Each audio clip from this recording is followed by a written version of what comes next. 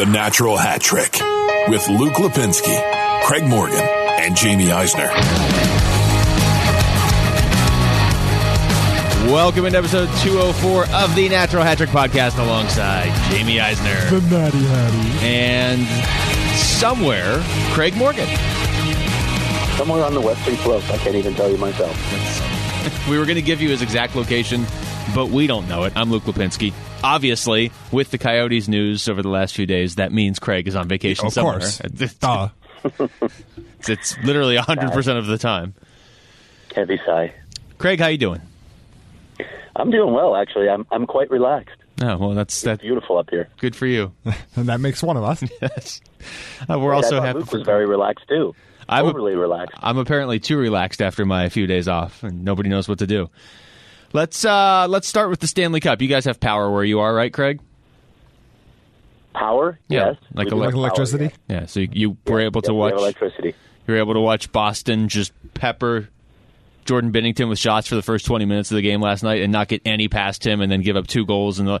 Can we start with the second goal they gave up when they decided to make a line change with 10 seconds left in the first period? What happened there? Oh, well, Marchand kind of just got caught in no man's land there. He was going for the change and then tried very poorly to play left defenseman, and then that didn't go well, so he immediately headed to the bench and they gave up a goal. He didn't have a great game last night. That top line disappeared for most of the series, and that was maybe the biggest surprise takeaway from the Boston side. If they look in the big except picture. on the power play. I mean, they did show up on the power play. Right. Yes, but on 5-on-5. Yeah. For 7 games, 5-on-5, and what I think is the best line in hockey, not what I was expecting with the season on the line. That was the thing, too. In much of this series, you felt like St. Louis was the better team 5-on-5, but Boston's special teams were just so good that you wondered if that was going to be enough. They obviously peppered them last night, too, with shots.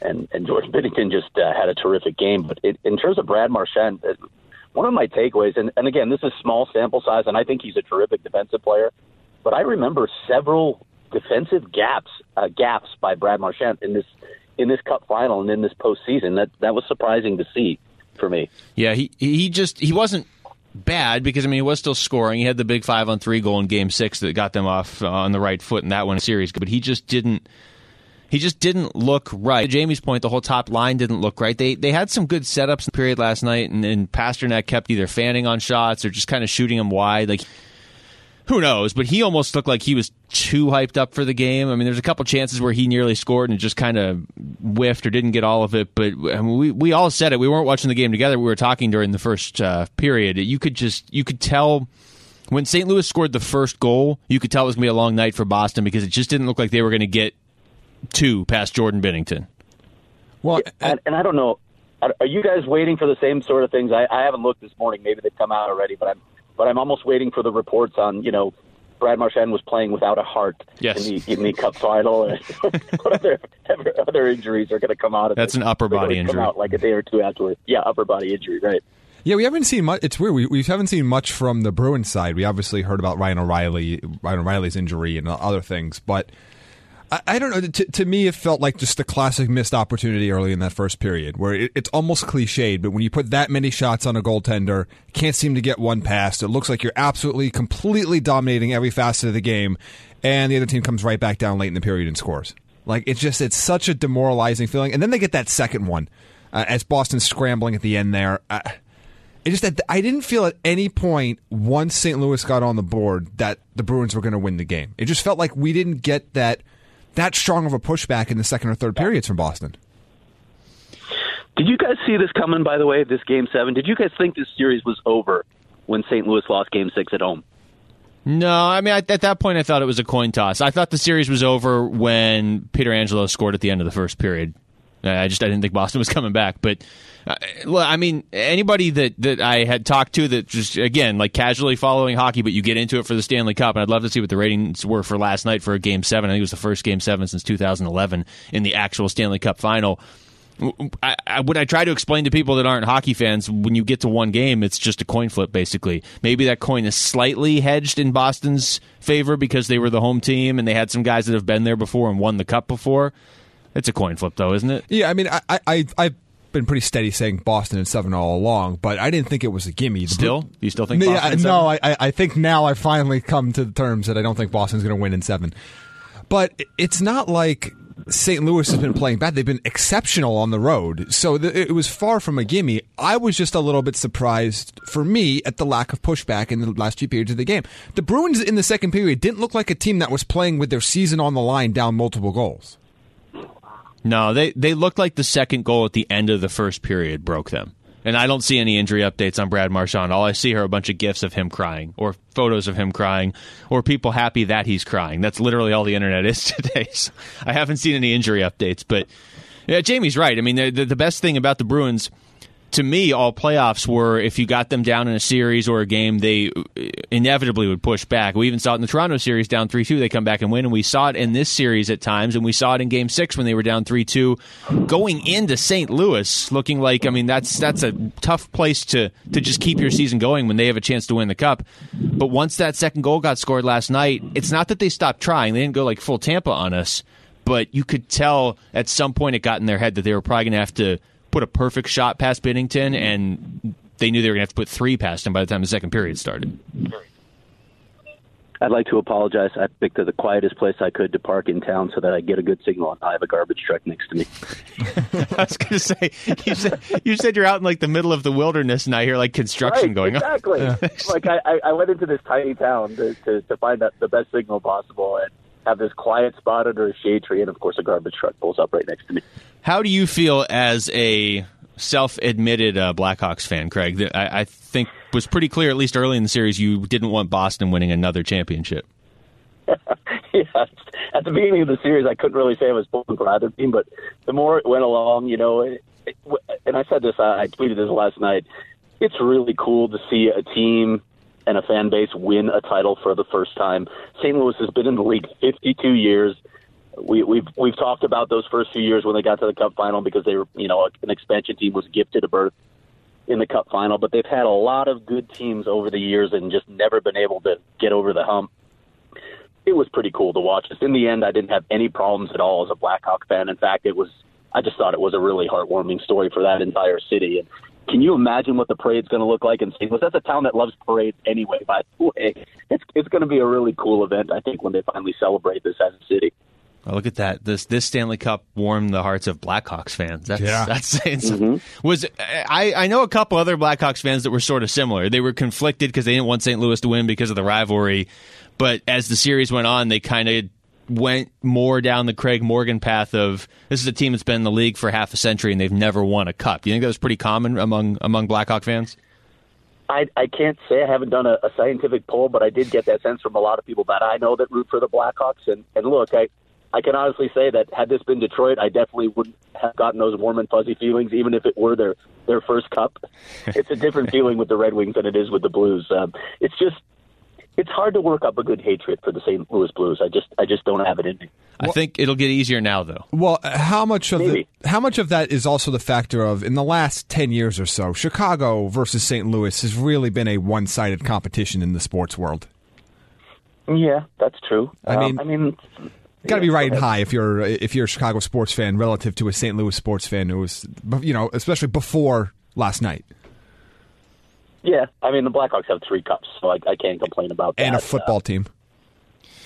And a basketball team, although not much of one lately. Well, yeah, I didn't bring up the Bulls for a reason. 6 titles well, so a basketball team. In terms of the win for St. Louis, and Craig put this in the notes, I think it's a great question. Does this lead to copycats now that are trying to mimic essentially what the Blues did? We have seen teams switch coaches mid-season and win the Cup. What is this, 3 now in the last 10 or 11 years? The Penguins fan, yeah. Yeah, twice. They've done it twice in the last 10 years. But what's the Cup? No, I'm seriously. I'm not one of the rare times I'm actually not trying to be a jerk. I bet you're going to come off as a jerk. What are you copycatting? That is the question. I think that's the way to ask this question, actually. And I hope it's not, hey, let's fire our coach mid-season because, you can win a cup if you do that. There are obviously a lot more factors than that. But I think there's this narrative that St. Louis plays hard and heavy, and they get in on the forecheck, and they're a big physical team. And so, okay, are a bunch of teams going to copy that versus, smaller, skilled speed guys? St. Louis has plenty of skill, mind you. You don't win a cup without it. But I think if people are looking at the copycat angle, that's probably what they're going to look at. I don't think that's entirely fair. I think St. Louis has great depth. We talked about this at the beginning of the season when we thought that they were a dark horse contender, that they had built some depth. But in terms of copycatting, I think the narrative is going to be, do you need to play this heavy, big physical style in order to win cups? And I think that's a mistake because I agree with you. We've said this all along with both of these teams. The key to getting here was depth. That was the biggest separator between why, in this year of crazy playoff runs early, why these two teams got there. Because when they took their top lines off the ice, they could still compete at a high level, which is something that we couldn't say about a lot of other teams that made the postseason. That should be the takeaway. Maybe the very small postscript of, maybe we should give some more AHL coaches a chance, especially when they coach players that we have in our system. That might be the other small takeaway at some point. I know Craig Brewer is a little bit more complicated than that, but we've seen some success there with like John Cooper, for example. We might see that in Anaheim in a little bit if they ever hire. Anaheim's not hiring a coach. But to me, I don't think the takeaway is that we're starting to build the 2012 Kings again. I think if that's the takeaway, then if I'm a team that doesn't follow that, I'm thrilled if other teams go down that path. The Kings are already copying St. Louis. They've been copying them retroactively for like 8 years now. I think there is something, though, to the idea of the copycat, like the spin-offs of a copycat we might see are, they were in last place on January 3rd, so our team's going to believe they're still in it deeper into the season, and our team's going to be more likely to change coaches mid-season. Not like it's going to become an epidemic and everybody's going to do it, but if a team feels like going into the year they can win the cup, even if they can't, and they're doing even just below average midway through the season, is that coach now more in danger? And I would even go one step further. If you're going to change coaches mid-season, probably, going the AHL route is the best way to do it, because that guy has familiarity in theory with your system and your players. And look, we saw it with the Penguins twice when they did it. They switched to an AHL coach and won the cup. Yeah, to me, I think the biggest takeaway is that we should stop giving Mike Yeo head coaching jobs because it's just not working. That's my biggest takeaway. So if you want to copy, in the case of these coaching changes, it's like you just alluded to, Luke. I think it's a team with significant expectations when the season started, and St. Louis should have had them with the things they did in the offseason. We like their offseason moves, but when you talk about the teams that have done this and won cups, they had significant expectations at the start of the season. They weren't realizing those, so they decided to make a switch. But I don't think this can become, an epidemic for teams that have significant roster holes and suddenly thinking that the coach is going to make all the difference in the world. That's just silly. David Backes not playing the last, 3 games of this series, and who knows if he would have made a difference. He didn't make a huge difference in the first 4, but at the same time, I can't imagine being David Backes in your new home arena watching your former team win the cup and you can't do anything about it. That's brutal.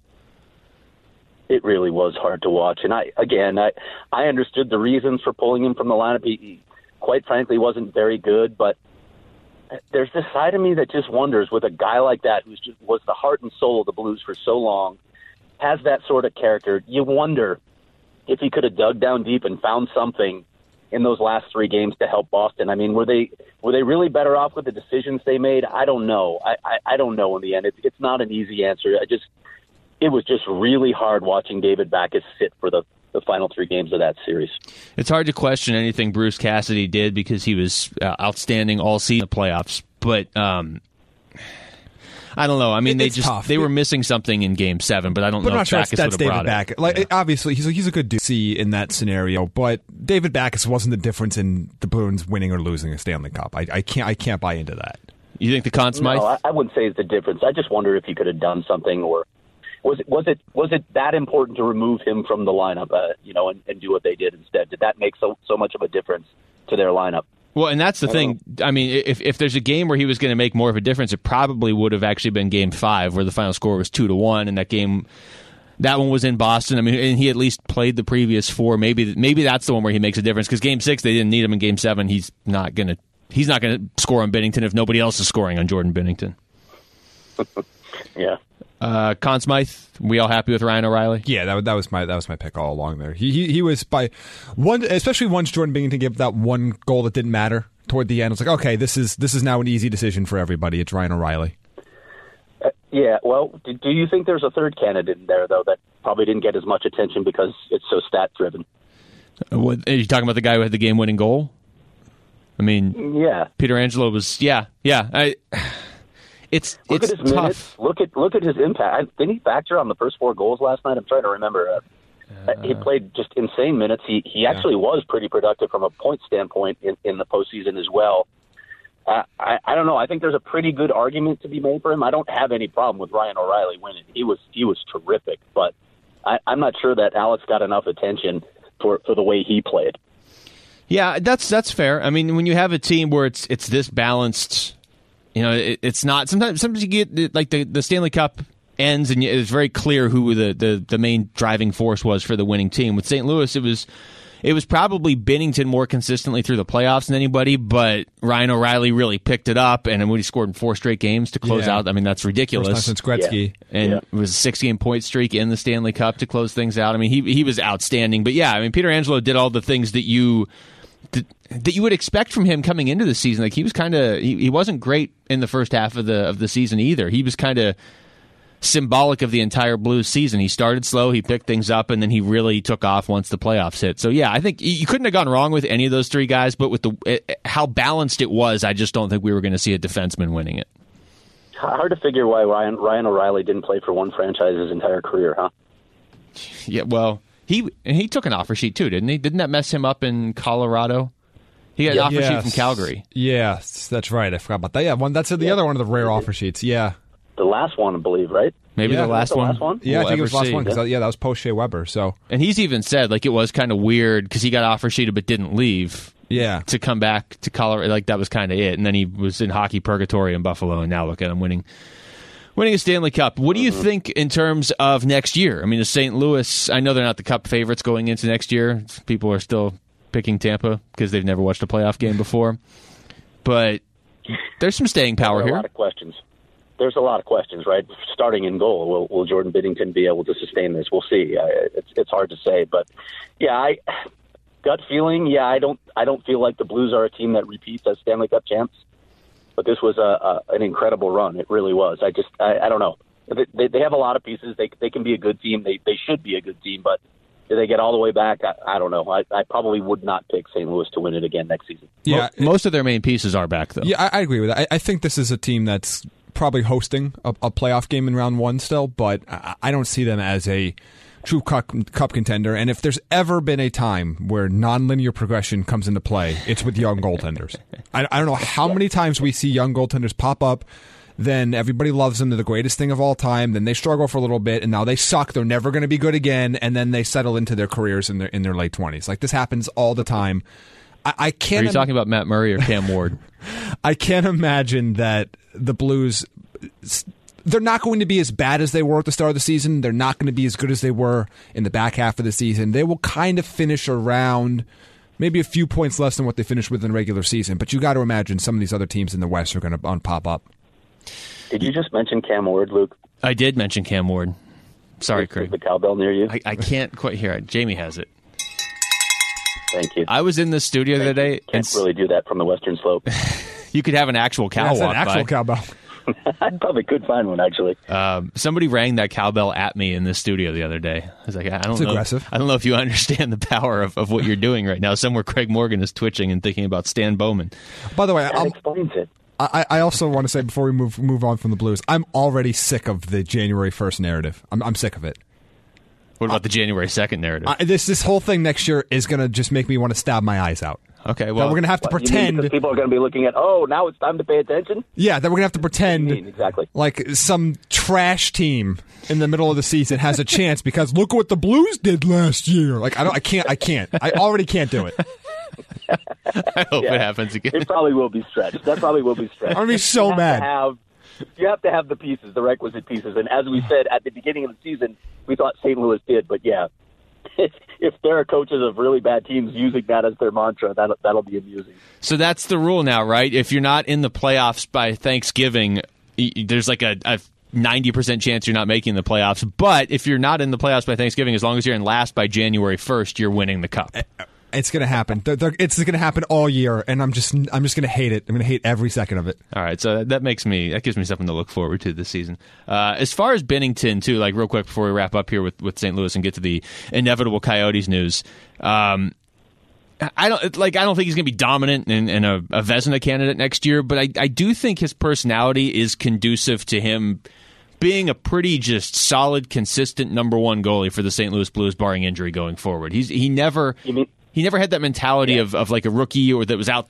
He just never seemed rattled. Even in interviews, he never seemed too high or too low. And to me, that's like the best quality you can have as a goalie. Right. I was going to say, you mean the fact that he never expresses emotion? Yes. The fact that he might be a robot, you could just reprogram him to do the same thing next year. Right.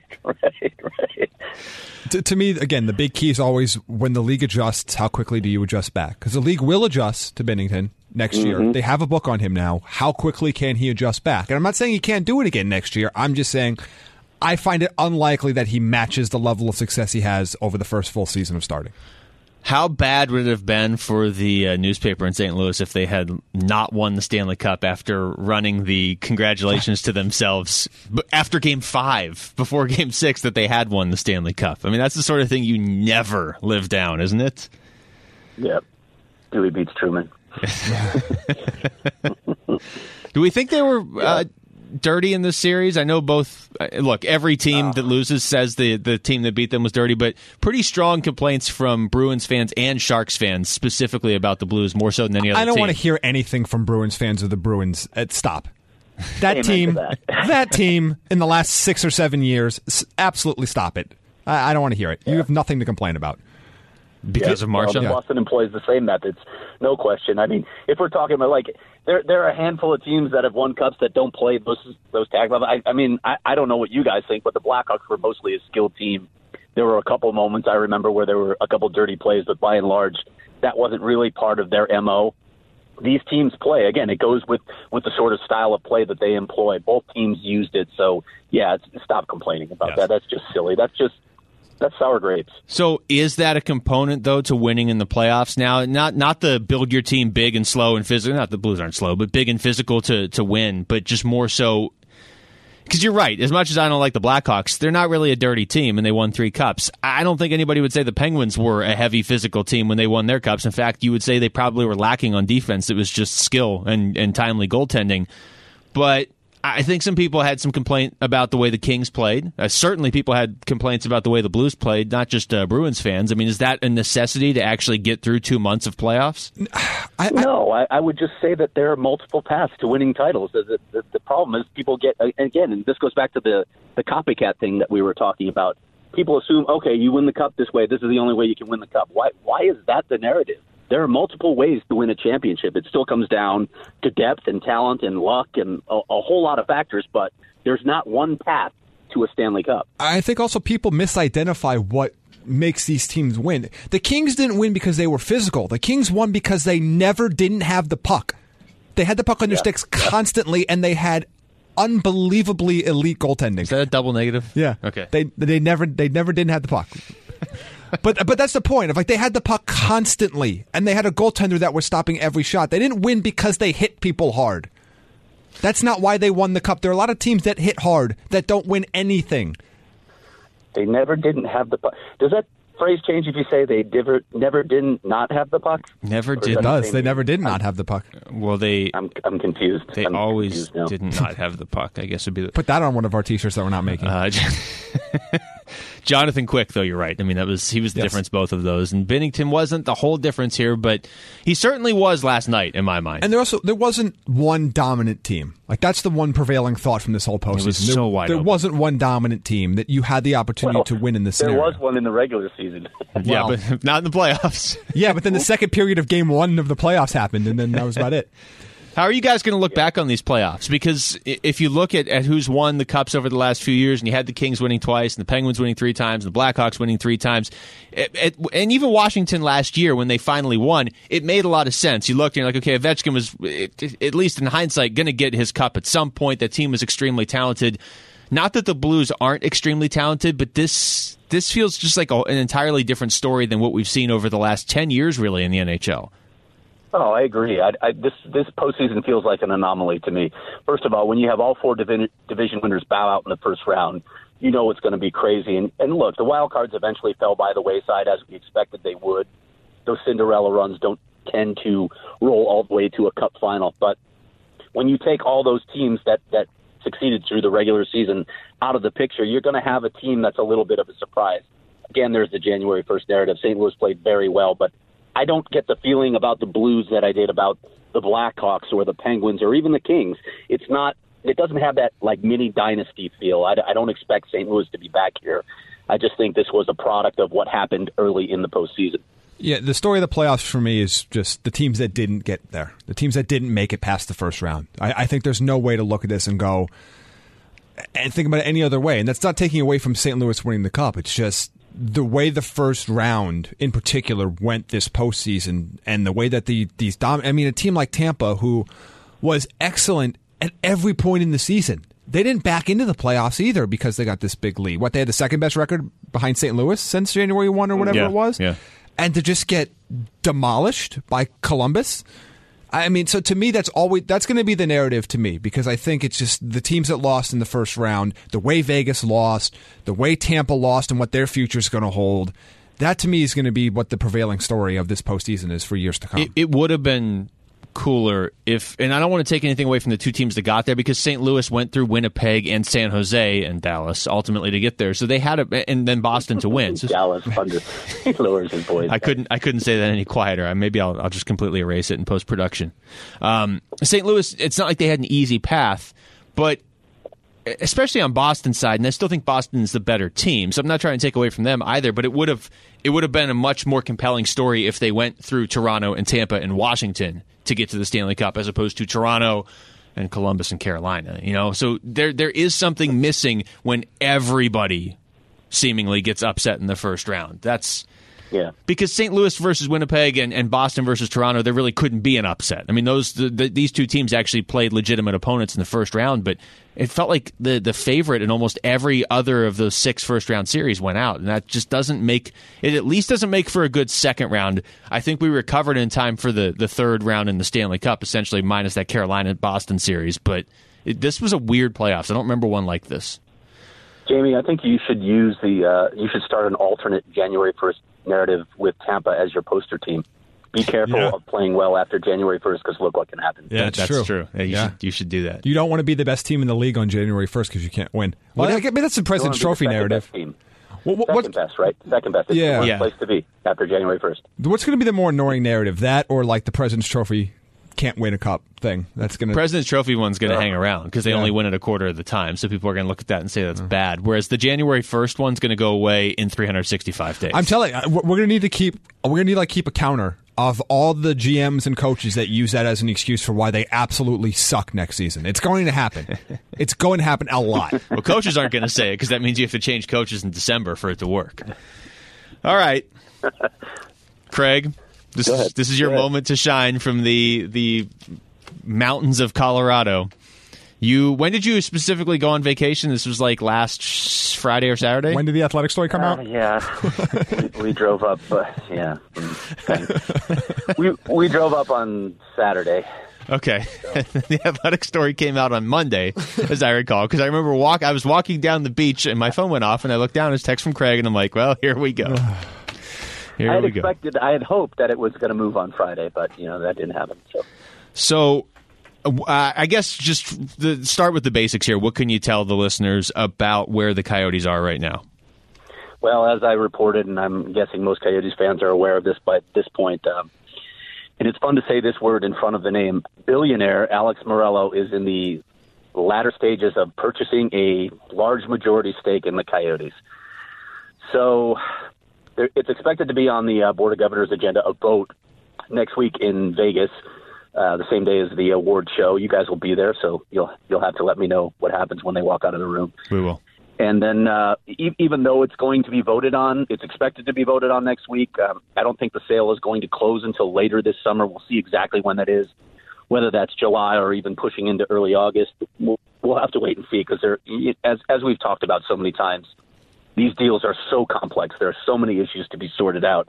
So you can't ever say, oh, it's a done deal, because there are still very real issues to be sorted out. So we'll see where that goes. But I can't help wondering, if this guy is all that he appears to be from, initial background search and all of his areas of expertise, whether it's real estate or gaming or his connection with the Latino community because he's Cuban American, you can't help but thinking about all the possibilities in Arizona, whether it's connecting with that untapped part of the market, the Latino community, whether it's incorporating some form of gaming into the Coyotes team platform. Obviously, NHL just took this dive recently, so what are the possibilities there?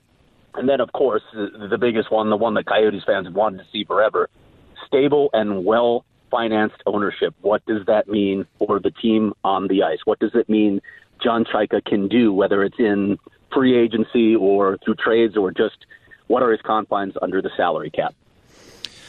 I guess let's go this direction. There's a lot of different directions we can go with this, but I mean, Jamie and I know this firsthand. I think a lot of people are aware of this with Craig, but I mean, Craig hears how many? Everything. 9,000? Yes, he can hear you right now. How many ownership leads or stories do you start to hear? Rumors, not stories, but you kind of hear and then they disappear and they go away, and it just there's not even any point in reporting on them. The simple fact that Craig Morgan saw fit to report on this makes me believe this is considerably further along than a lot of these rumors we've heard for the last however many years. Guys, I have been told by a couple of people that there were as many as 30 groups that have inquired about this team over the past year or so. 30. Imagine, that's a staggering number. And obviously some of those are not considered serious by the league or by the team.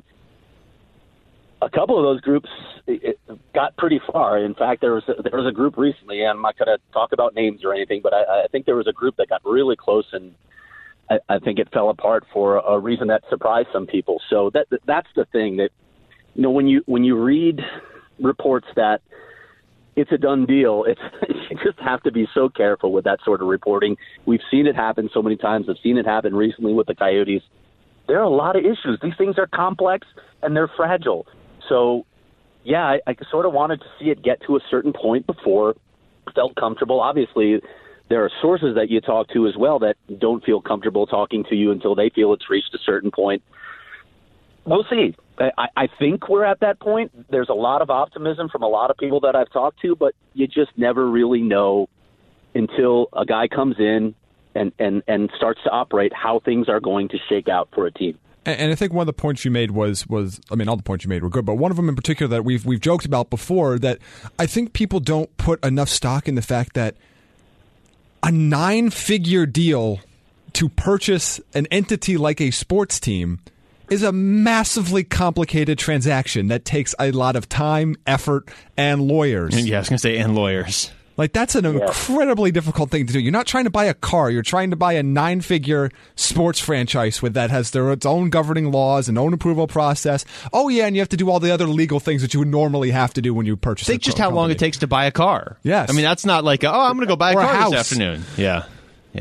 The financial and legal details alone, I don't think people have a sense of it. It's just staggering the amount of details that you have to sort out. So, yes, exactly. That's what makes these things so complex and so potentially fragile.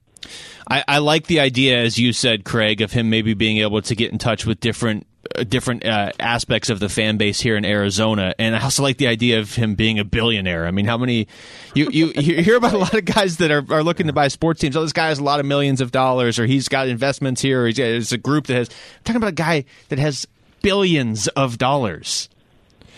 And I don't even know how to measure that, Luke, because you look at various estimates of his net worth. It's anywhere from $2 billion to $15 billion. That's a huge range. How is that possible? I don't think we ever really know what these guys are worth. Either way, if it does appear, go ahead. Well, I was going to say, if the floor is $2 billion, I'm good. Right. That's a good floor. Yeah, and obviously that's from a fan perspective, that's the big number that you want to see, because you want to know what is the percentage chance that they're going to invest enough in the franchise to get either close to the cap ceiling or invest in their own players, bring in other players. I think that's always the billion-dollar question, right? I see what you did there. Yeah, look at that. But I mean, and from a fan perspective, that's what you're looking at. You know, is this owner coming in liquid enough to do more with the team than just the bare minimum? And right. By all indications, it seems like that would, in this case, that would be the case if, and again, all the if and whens caveats that you would throw in here.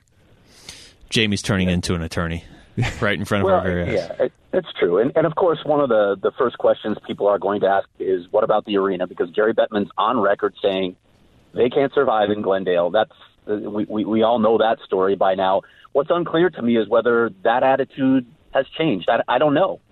It does not appear right now that they're very focused on the arena situation. So it's all about getting this sale done. We'll see if and when that happens, how he answers other questions. But to start all this speculation about, oh, well, if they can't get arena done in a year or two, they're going to move again. I'm so tired of just the lazy relocation rumors, right? Well, they gotta get this done, otherwise they could move to Houston, which is city 6 or 7 on the list of cities they were supposedly leaving for. I don't even know how you get there at this point until you can talk to Alex Morello and get his thoughts on various things, see where he stands on it. But when you look at this guy's history, look at the major properties or investments he's made.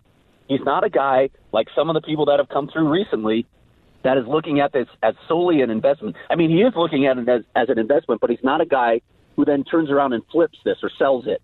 Yeah. He's a guy who invests, builds it up, and then keeps it. It almost becomes a part of his family. It becomes one of his babies. He's not a guy, and he said this, he's on record saying this to the LA Times, he's not much of a seller. So that aspect, if it holds true for sports ownership, I don't know if it does, but his history is really encouraging on that front for Coyotes fans. Yeah, a few things on, and one of them is along that line. One of the most precious commodities in America today is professional sports ownership. It is one of the few things that there is a capped, finite amount of things to purchase around, and we've seen that with increased prices in the NHL. We've seen with Vegas, with Seattle. We've seen that with increased prices, like for the Los Angeles Clippers when Ballmer bought them. I mean, we are starting to see that there is something to being able to purchase something that is not really that available, even if you have a lot of money, to a lot of people. But I do want to ask you about a couple things, Craig. One, it comes from the outside looking in. It does seem like, to your point, that they're not in the worst situation of all time when it comes to Glendale and the arena. This is not where they were 5, 6, 7 years ago in those city council meetings everybody's thinking about. They can sustain themselves in Glendale for the short term here without any real major problems, correct? I think so. And look, if the team continues on its path on the ice as well, if you're winning, that's going to help your bottom line as well. I know that attendance is inordinately weighted when people look at a team's success. I mean, we hear it from Canadian fan bases all the time. The Coyotes' attendance is near the bottom of the league. And the Coyotes, of course, would love to see that come up because that's more revenue. But it's one of several revenue drivers at this point. If you have stable ownership in town, I don't know what that might mean for your corporate ownership, your corporate sponsorship possibilities. It might increase it significantly. I would think it would. And he has, again, he has expertise in several markets, so it will be interesting to see what sort of impact he can make there. There are other ways to make money other than attendance. And in terms of Glendale, I don't know where this is all going to go, but I can't help thinking, I've tweeted it many times, probably. Well, now it'll be illegal for me to do so while I'm driving through the gut of the city and enduring one of those hour and 45-minute commutes that can happen during the season. I can't help wondering, when that 202 opens south of South Mountain and cuts through the Estrellas, that's going to change my life. I wonder if it'll change the life of some other East Valley residents as well. And they'll be more willing to make that trek to the west side to watch them play. Yeah, that's a great point as well. And one other thing, just because it's going to get asked a bunch. Is this about Phil Kessel? No, it's not about Phil Kessel. Okay. As much as I would love to. It's June, but kind of it is, I guess. It's June 13th. I can't imagine, even let's say everything goes hypothetically swimmingly and perfectly along the way, there's not going to be a major financial impact in terms of free agency for 2019, correct? I don't know yet, Jamie. I can't answer that. I really don't know. I mean, if they're confident in this thing going forward, you know how these sort of backroom talks go. Yeah, there's probably been plenty of contact between the organization and Alex Morello at this point. So maybe he's given them some assurances. And it's impossible for me to say at this point. Here's what I would say, though, in cautioning against expecting big things in free agency. That hasn't been John Chaika's MO in the past. And maybe that's because of the budget he's had to play with, but he also thinks that teams tend to waste money. They spend too much in free agency, and I tend to agree with him. Look at Jeff Skinner's contract. Would you sign Jeff Skinner for that money? No. That was crazy to me. So maybe that's not your best route. Maybe you have to go the trade route, or you find those sort of bargain free agents like he has found in the past, like Michael Grabner last year, where you're not spending insane money, but you're trying to improve other areas of your hockey club. not trying to go out and get that mega star that's just going to cost so much that it's going to throw your cap structure into disarray. I mean, there's a report out there right now that it was from Darren Drager that the Coyotes' primary focus is Matt Duchene. I don't know that that's true. I don't suspect that that's true, to be honest. But if Jeff Skinner made $9 million a year, what is Matt Duchene going to command on the open market, and what would that do to the Coyotes? Do you want to spend that kind of money on Matt Duchene? No, I'm not spending $10 million a year on Matt Duchene. And nobody should, but if somebody will. Somebody will. That's part of the equation. I mean, it would be interesting. It'd be great to see this team have money where they could spend as much as they wanted to within the salary cap, obviously. But you do have to remember that even if we get to that point, you don't just go out there and just blow that money on whoever just because it's a big name that may or may not be productive or not. You still have to be smart about it, which is where I want to see Chaika operate with. Not that they have to spend to the cap ceiling, but just where there's no fear that you won't be able to keep your own players that you're developing, where you can go out there and if you have to overpay just a little bit for a borderline elite player or a good player in free agency, or if you have to address a need or whatever, you got to make a trade where you just don't have to think about the constraints. I don't look at this as like, hey, if this goes through, this is great because the Coyotes are going to spend right to the cap every year. I don't think they have to do that with Chaika as the GM. I would just like to see some of the constraints lifted because they're going to have players coming up if they develop these guys right that are going to need some contracts, and it'd be nice to be able to go out there and address a need or two in free agency, whether it's this year or next year. You can't really go out, though, and just buy an elite goal scorer. You typically have to draft or somehow trade for those guys. Yeah, by and large, those guys are not available on the market. They do come available occasionally, but yeah, they cost a ton of money. And you talk about constraints. It's the same thing that we used to say about Don Maloney, right? When they were on that 3-year run in the playoffs where they had really good teams, but you wondered what would it look like if they could add that one key piece or two key pieces. That possibility was never there, and I'm not saying it's going to happen. We don't know yet, but it would be really interesting to see the Coyotes be able to operate in that sort of world. The equation, too, going back to what you said a little while ago, Craig, for people that a story like this comes out, and it's not done, but if they're going to vote at the Board of Governors next week, that's encouraging at least. The jump people instantly make to, okay, and then where can we relocate this team? I think that's a combination of very nervous fans who, I can empathize with that, and just uneducated trolls on the internet, and there's a lot more of those than anything. I'll take it one step further. Part of what I've discovered in the process of reporting on this ownership thing over a 10-year period, but definitely recently, there are sources out there that are league sources. You can classify them as league sources that will spread that relocation idea. They'll put that in people's heads. And there are people there, probably associated with other groups that wanted to buy this team that will spread that, or will try and sabotage the process or discredit another group. All that sort of dirty play takes place in this process as well. So keep that in mind when you're reading that stuff. And when you're reading the relocation rumors, ask yourself, where is that coming from? Who is pushing that? And is it a person as I have said before, is it a primary source? Is it someone who's in the room, a decision maker, or is it, an executive somewhere or an agent somewhere or some other someone else affiliated with the game who heard it from someone or has this idea or has ulterior motives? It's a great point. I mean, this whole process has, I think, forced fans to sort of become more vigilant and, in tune with what's going on when they read a story. Like you're saying, Craig, you can't just be like, well, league sources are hinting that the team might relocate. Like, that doesn't really mean as much as you would think it would on the surface. Well, look at Gary Bettman's track record on the Coyotes. I mean, he said it himself. No one should question my commitment to keeping the Coyotes in Arizona. No one should question it. It should be pretty clear by now that I am committed to keeping the Coyotes in Arizona. So start with that. That's the commissioner of the NHL saying that. And use that to color any rumor that you hear. I believe, and I have said this for several years now, that as long as Gary Bettman is committed to keeping the Coyotes in Arizona, they're not going anywhere, and I don't care what anybody else is saying at that point. Yeah, I don't know who more you would need to hear it from than the commissioner, and I know the pushback would be like, well, he could just be saying that.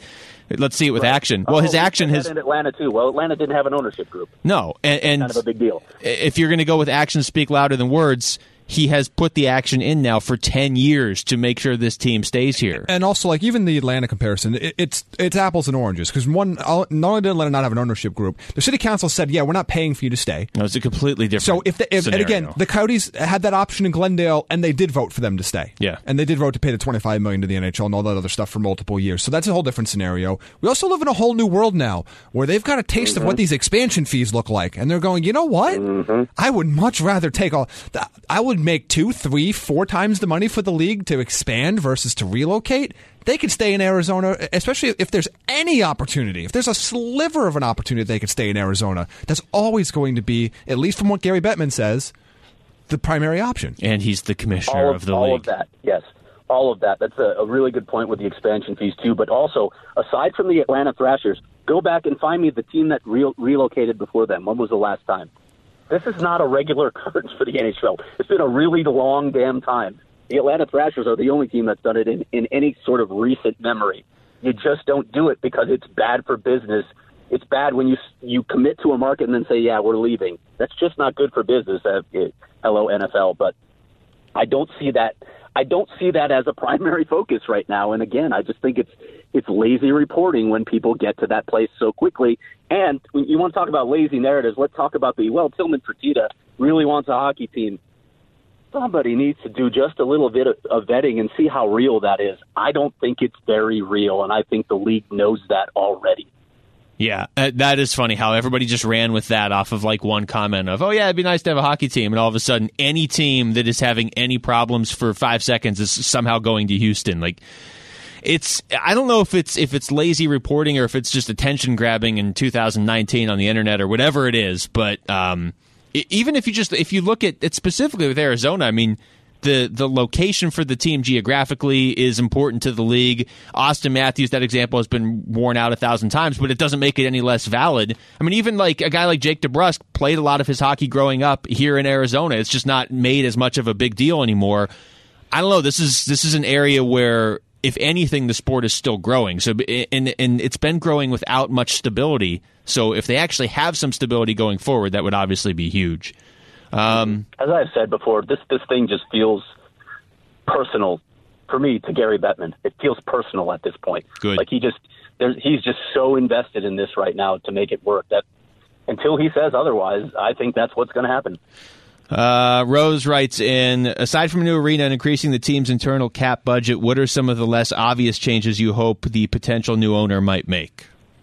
Jamie, do you want to I think I think the obvious one that I think most people care about is making sure that we get chicken fingers back in intermission in the press box. That's a number one, right? I mean, you bringing in a scoring winger like number 2, but number 1, it's got to be the chicken tenders. So everything is wings to Jamie, scoring winger or buffalo wings. Not wings. Not wings. No, not wings. They're tenders. The chicken tenders. The last time they had those, didn't they go to the Western Conference Finals, or my advanced They did. That's an excellent point, and I think they're directly tied. Okay. Yeah. Good. So. All right. I feel like we've answered Rose's question. Yeah, okay. So now that we've gotten that important issue out of the way, a couple of things that I touched on before that I'm curious to see. How does he reach out to the Latino market? And look, I want to be very careful here and not throw a blanket over the entire Latino community, which is incredibly diverse from many different nations, many different cultures we're talking about here. So just because they all speak the Spanish language doesn't mean that there's commonality across the board there. But having said that, this is a market that is largely untapped by the NHL. What can Alex Morello's ownership, if it comes through, mean to that market? And then the other thing with his gaming expertise, I mean, he owns 2 casinos now, and we know that the NHL is starting to explore this. We know that there are opportunities to gamble. I think both of you know this well in Arizona. What does that mean for that? What sort of opportunities exist there for the team? I'm not saying you guys have a problem. You might have a problem. I feel like that was a shot at me just because I'm standing next to Jamie, who might have a problem. I don't even know what I was going to say after that. I like the idea, though, of introducing the sport to groups that aren't necessarily following it right now. Yeah, that to me, it takes expansion of your potential anything market out. Yeah, that's just, as a hockey fan, I just want to see the game grown to an audience that maybe isn't getting to appreciate it yet. Yeah, Can I point out that Go ahead. No, it's just growing what your potential audience could be. You got to open yourself up. And as Craig mentioned, Cuban backgrounds versus Puerto Rican backgrounds versus Mexican backgrounds, they're all different. They're different cultures. They're different things. But the openness to say we're going to go beyond what our typical demographics are and see what happens if we market beyond where we have over the years. And now we have the money to market beyond. Which is where the NHL has kind of struggled in the past. It really has. Just kind of market to their own fans. Yes, to the people that are already watching, which is great, but that's not how you build. That's not how you expand. That would be an incredibly important part. And obviously, I mean, anyone that follows me or the stuff I do on the fantasy football side and then the sports betting side know that I like the gaming aspect of it. I think we are a couple years. We're maybe only 2 or 3 years away from basically being able to wager on the game you're watching from your seat, whether on your phone or whether they're going to build in-seat devices, which a few of their organizations are really trying to push for right now in other areas particularly back east. Might see something like that in Chicago too very soon. So I think that's going to be another element. And if they can somehow find a way to get a cut of that, and I know the leagues are really, really trying right now without not a lot of success to get a cut of this, a direct cut, not the indirect cuts that they're basically getting, but a direct cut of this revenue, that could be an extremely interesting problem that could be solved. In Chicago. Yeah, could Alex be a facilitator in that regard with his expertise? It's interesting to think about. Can I, by the way, point out that the word coyotes is the same in English as it is in Spanish?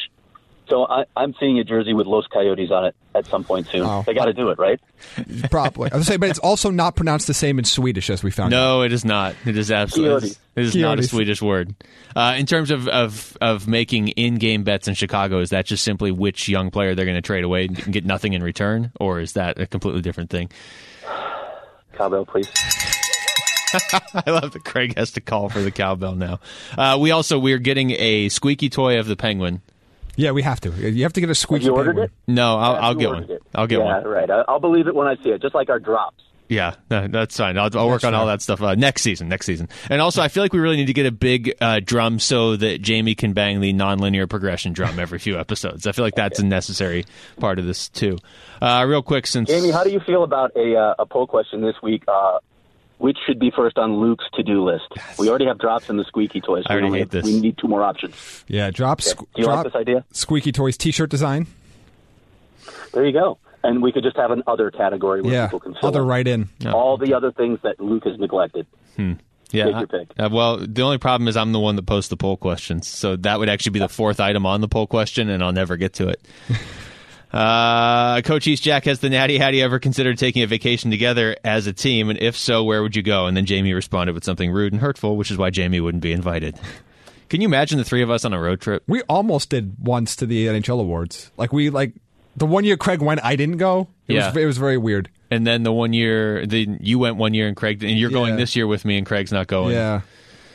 Right. We're all going to be. The year I went with Luke, though. And Luke didn't bring his license. That was so good. Although we're doing almost, because we're going with this year. It's me, you, and the king of Swedish things, Sebastian. So it's almost, this is basically as close as we're going to get to Craig's going to be at the draft. So we're all going to be on the road next week. Yeah. Okay. So that's as close as we can possibly get for you.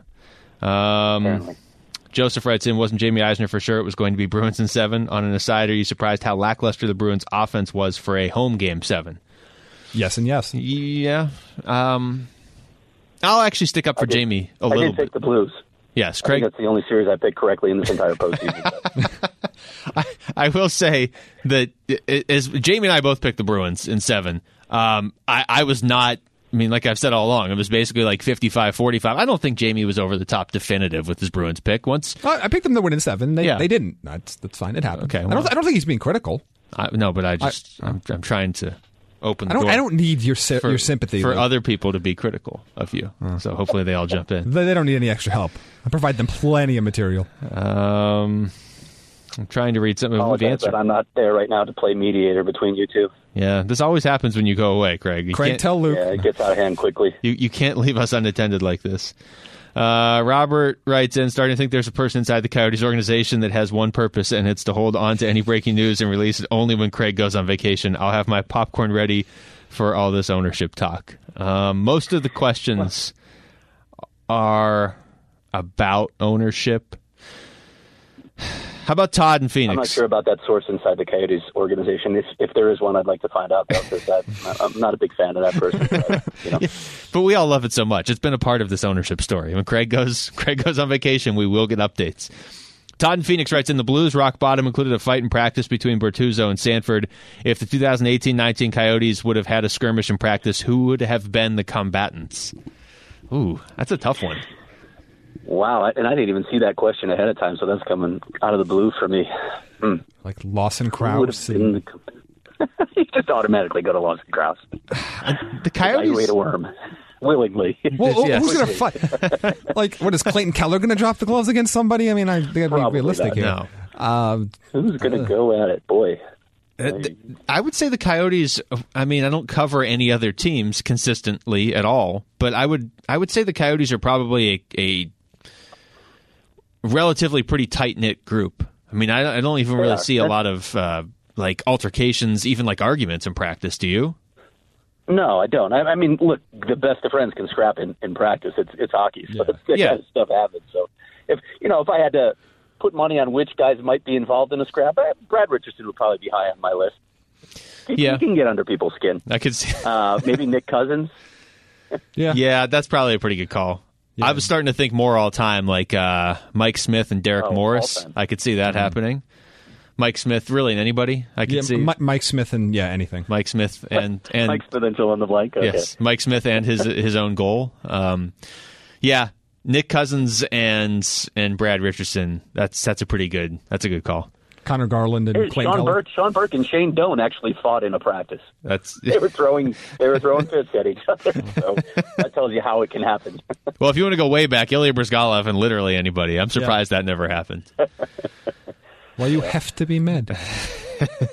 Kevin writes in, assuming things work out positive for Coyotes and ownership, what piece would Chaika... First of all, just the first half of that sentence is soothing after the last few years.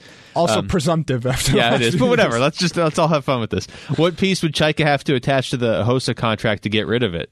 I don't understand what the desire to get rid of the contract. They're not paying him any money. Yeah. Like, it's cap hit. Isn't? Yeah, and I guess that's people thinking, for the Coyotes to be a cap team, maybe they could get rid of Hossa's contract. I don't see that contract being moved. I mean, things can change, something can come along, but I don't think that's a high priority. I don't foresee that contract getting moved. I think they'll probably just ride that out.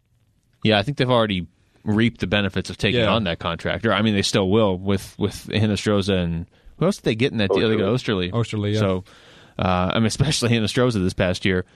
Imagine the garbage pail kids, but in outer space. Ooh, the impromptu bell, the unexpected cowbell. Former Blackhawks, yes, thank you. That's true. How was Craig's vacation on a scale of 1 to 10? How bad does Jim Rutherford look for publicly failing to trade Phil Kessel?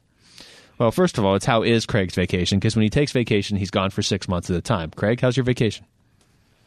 I'm not gone for 6 months at a time. Well, you actually work the whole time you're on vacation, so it doesn't really feel like a vacation to anybody. That's probably true. That is true, actually. But my vacation is incredible. It's beautiful up here.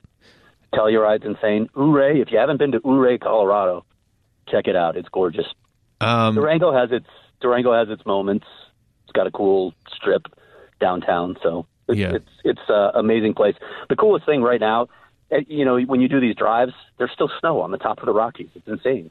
We're in mid-June. There's still snow. Yeah, there was snow on the top of mountains driving out to L.A. over the weekend, too. That's crazy. And just for a reference point, it's 111 here today. So hope you enjoy your nice weather, Craig. Yeah, that's a shame.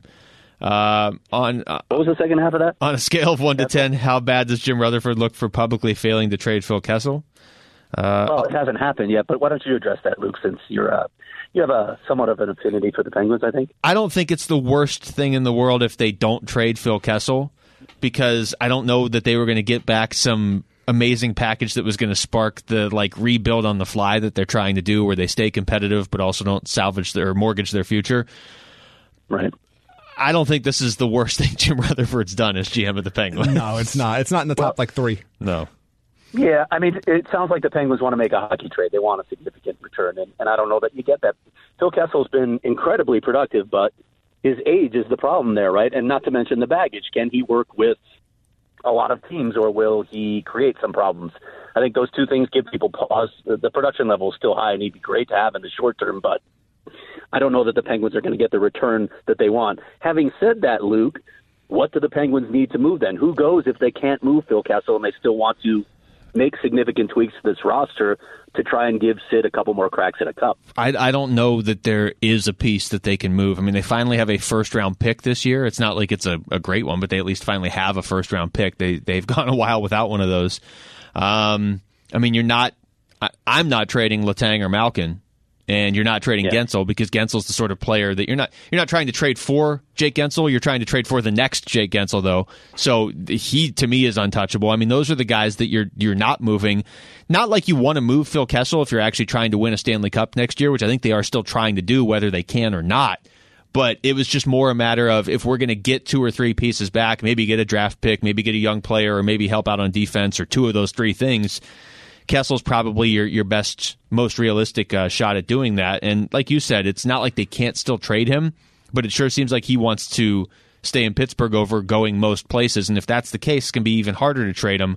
I think in a lot of ways they're sort of stuck with the team they have, which I do think is better than what they showed this year in the playoffs, where it doesn't even feel like they were in the playoffs. They were still a 100-point team this year.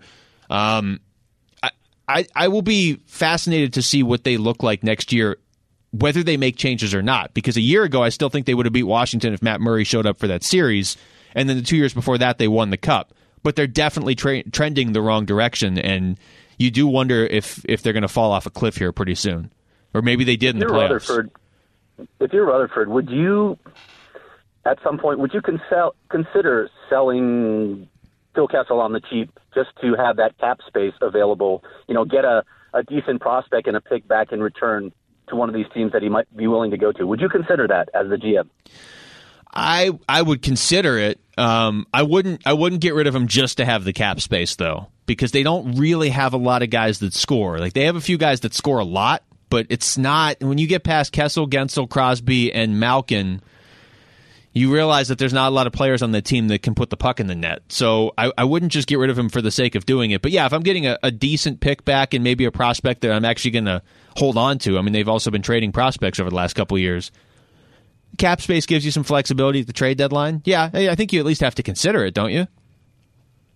I would think so, but I don't know. I don't know where his head is and how willing he is, how desperate he is to move Phil Kessel, how much he wants to move him to make other things work on that roster. It does seem like he sort of decided that was the best way to add pieces, which he's probably right, and then kind of locked in on, now we have to move him. And hopefully, I don't want to just give Phil Kessel away. And if they are giving Phil Kessel away, then I can think of a team that maybe at that point should step in and say, hey, if you're just giving Phil Kessel away. Yeah. Right. It's tough. Because obviously I think you hard set on the Jason Zucker trade, and then that got nixed, and now you're trying to kind of play catch up from there. To me, I have a hard time believing you're going to be able to make a fair hockey trade for Phil Kessel. I think you could get fair compensation for Phil Kessel, but it might not be with players that are going to impact your 2019-2020 team. Yeah. Real quick, because I know Craig has to get back to whittling a cabin out of wood that he has chopped down in the forest. I want to get to Coyote Steve's question. I keep reading critical reviews slamming Arizona for their selection of Hayton. I was critical of the pick at the time, but based on everything he accomplished last year, it's hard not to believe Arizona may have done well with that pick. Is it just lazy analysis or an anti-Arizona bias?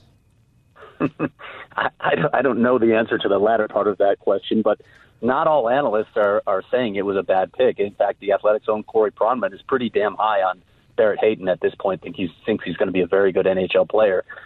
In the end, guys, who knows? All of this analysis, how you're talking about projecting 17 and 18-year-old kids. It's really hard to do. No one really knows. The Coyotes are really high on him. I really have an inkling that he's going to make the roster this season, and then we'll just get to see firsthand. We'll get to see for ourselves over the next 3 years whether he is going to be the type of player they envision him being, whether he is worth the high draft pick they used to select him. He is quietly one of the more important players in the Coyotes organization, and by one of the more, he might be like one of the top 3 or 4, don't you think? I mean, I know that prospects. Well, no, just in general, if you're talking about the team making a jump to actually being, I think they can make the jump to being a playoff team next year with or without Barrett Hayton. And that'll be something we talk about, I'm sure, in the offseason because other teams in the West have gotten better, so it's not like it's going to be easy. But if you're talking about this team challenging for actual championships and getting through the Western Conference and Stanley Cups in the next few years... Championships, plural. Well, just, you know what I mean. Hayton's suddenly Crosby. Very, very important. Well, because they don't have that bona fide top 2 center that you can build around, and I don't know that he's a true number 1 center, but if you're talking about actually getting through the Western Conference in the next few years, he suddenly becomes more important to me than almost anybody on the team except Oliver Ekman-Larsson, which is crazy because he's never even played an NHL game. Yeah, I'd probably put him in the top 5 or 6. Like, if you're asking me the guys that are critical to this team taking that step, playoffs and beyond, he's there. Nick Schmaltz is there. Clayton Keller is there. And then on defense, I'd put Oliver Ekman-Larsson and Jacob Chychrun in that mix. And then, of course, the goaltending, what's going to happen in goal. So those would be the critical pieces that I would look at. Yeah. And based on what we know right now, there's nothing. Which is nothing. There's no reason to believe it was necessarily a bad pick. But he won't be. But Barrett Hayton and John Scheicher aren't going to be judged based on what we know right now. So it's kind of, I mean, it's a cool thought exercise. No, but a lot of people didn't like the pick right when it happened. And we've told the story before. People were upset they didn't take Tkachuk, and Tkachuk was already off the board. Or Zadina. Yeah, Zadina too. Zadina was the reason. Everybody lost their mind over. But a lot of people at the draft party lost their mind over them not taking Tkachuk, taking Brady Tkachuk, and Brady Tkachuk was not on the board at that point.